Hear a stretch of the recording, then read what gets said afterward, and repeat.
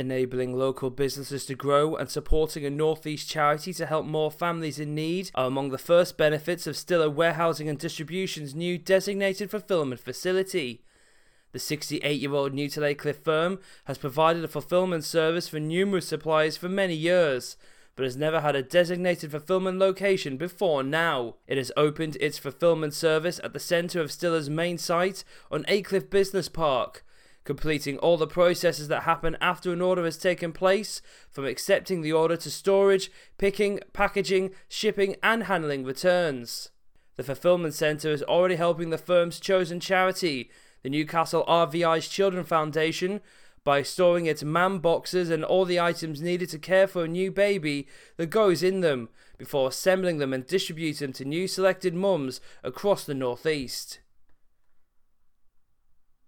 And traditional craftspeople can take part in an annual hedge laying competition with prizes up for grabs. The 23rd Durham Hedge Laying Competition is being held for the second year running at Houselub Grange Farm in Towlaw, Bishop Auckland on Friday the 7th of October, beginning at 9 am and finishing at 2:30 pm.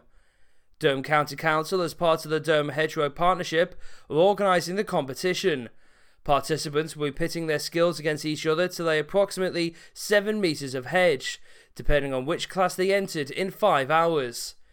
The contest is part of a Grand Prix event, with the Scottish Hedge Laying Competition being held on Saturday the 8th of October and the North East Hedge Laying Competition in Northumberland on Sunday the 9th of October.